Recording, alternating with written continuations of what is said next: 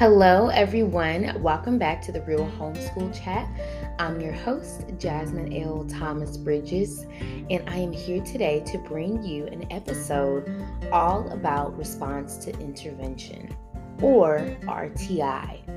So, if you are a parent or a teacher or someone in the education world, you should definitely know what RTI is, response to intervention, so that you can better support your child. And specifically, I am a specialist in RTI in regards to how it functions in academia.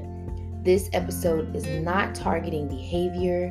That is something that I am well aware of and have implemented, but I don't consider myself an expert in that. RTI in academia typically stands out quite a bit because it is something that your child should be participating in prior to being referred to special education services. And so I have been doing episodes that showcase special education and the needs of students, different things that parents can really look out for. So make sure you go back and take a look at those episodes. So RTI has exactly 3 tiers. Tier 1 is the general education, what all students should be receiving. That's about 80% of your students. Tier 2 is where targeted interventions actually begin to happen. That's about 15% of your students. Tier 3 is about where 5% of your students are, and they're receiving intense interventions. And Tier 4, which is not actually on the RTI model, but that's where special education actually begins to happen. So students have to go through all 3 tiers in order to be considered for special education. And what's really important to note is that throughout the entire process, there should be progress monitoring happening where teachers or interventionists are monitoring what progress students are making, whether it is some progress or none at all, at each tier. So I'm going to talk about what should be happening in each tier so that you're well aware of what your child or your students should be getting. So in Tier 1, you're going to be focusing in on generalized instruction. This is where you have whole group and small group instruction. So whole group instruction should be entire lessons from top to bottom. And what that looks like is quality instruction from curriculum that is rigorous. And rigorous academia curriculums include programs like Eureka Math, Envision Pearson. Those are just 2 that I can think off the top of my head, as well as Zearn is another one. It's a software program and it aligns to a textbook program. So those are the types that you want to make sure are being utilized in the general educational setting within Tier 1. You also want to ensure that the lessons are including I do, we do, you do. So what that looks like is I do is where the teacher is modeling. We do is when the student and teacher are working together in something called guided practice. And you do is when students are working together collaboratively first, and then they begin to work independently. And you need all of those components in order to ensure students are able to master the content that is taking place. So once you have those lessons intact, you want to also look at pooling small groups and differentiating instruction.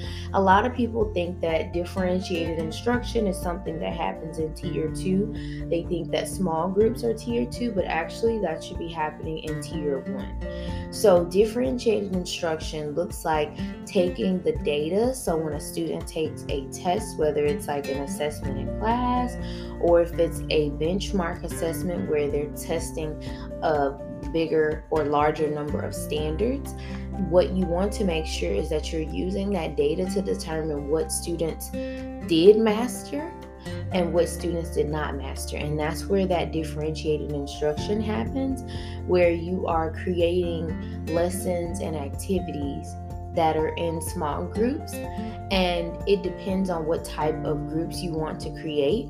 So my preference is to have homogeneous groups for math and heterogeneous groups for ELA reading and writing. And the reason for this is because with math, it's a lot easier when all students, at least in my experience, it's a lot easier for students who are all on the same level. They may need different things, but it won't be so extreme that you can't get through to them typically.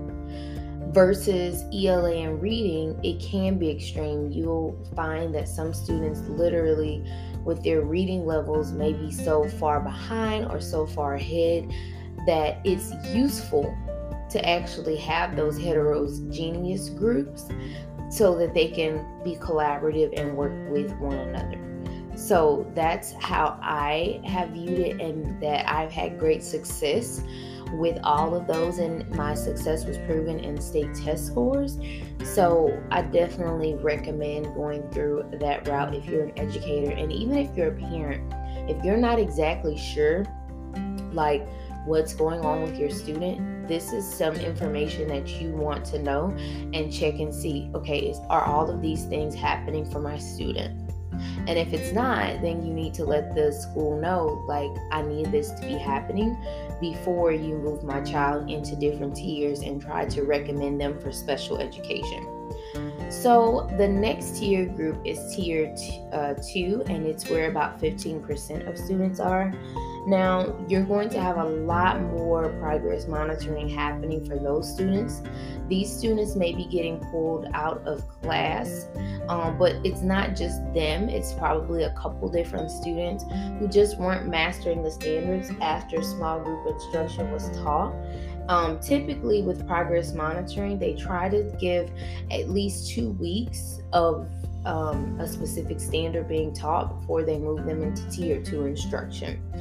And during that tier 2 instruction, you're typically going to find an interventionist that will be pulling those students out, or sometimes the teacher will be the interventionist and will begin doing more one-on-one or 1-to-3 instruction. Okay, and that ratio is a lot smaller and it's more targeted in terms of the interventions and what the students need. Tier 3 is when you find intensive interventions, and you'll start seeing like one-on-one happening. There are more assessments, there's high intensity. So you want to make sure that you are aware that your child or student is going through all 3 of these processes and getting more of that. You'll notice you have general, differentiated groups. Then you'll move up to targeted interventions with a 1 to typically 3 ratio. So teachers, 1 teacher to 3 students. And then you'll notice that once they get to tier 3, it's more so one-on-one. So from there, if your child is still not making progress, then they will make a referral for special education. So you need to make sure all those things are happening prior to making that referral process. This is very important because you want to ensure your child has a quality education before they are referred to SPED. What I have noticed is sometimes students are referred to SPED before all of those things are happening, especially in schools that are private. I have noticed that in my experience, but you want to make sure that all of those things are in place. Guys, I hope this was a helpful episode for you. I do recommend, if you can, Google response to intervention, and it'll come up with some different models for you. It's like a pyramid model, and it will give you a visual of what that actually looks like. And then that way you can fully comprehend exactly what I've just stated through that visual. If you guys have any questions, you can feel free to email us at limitlesslearningtutoring@gmail.com. Our website is limitlesslearninginternational.com, and we'd be happy to assist, support, and help you.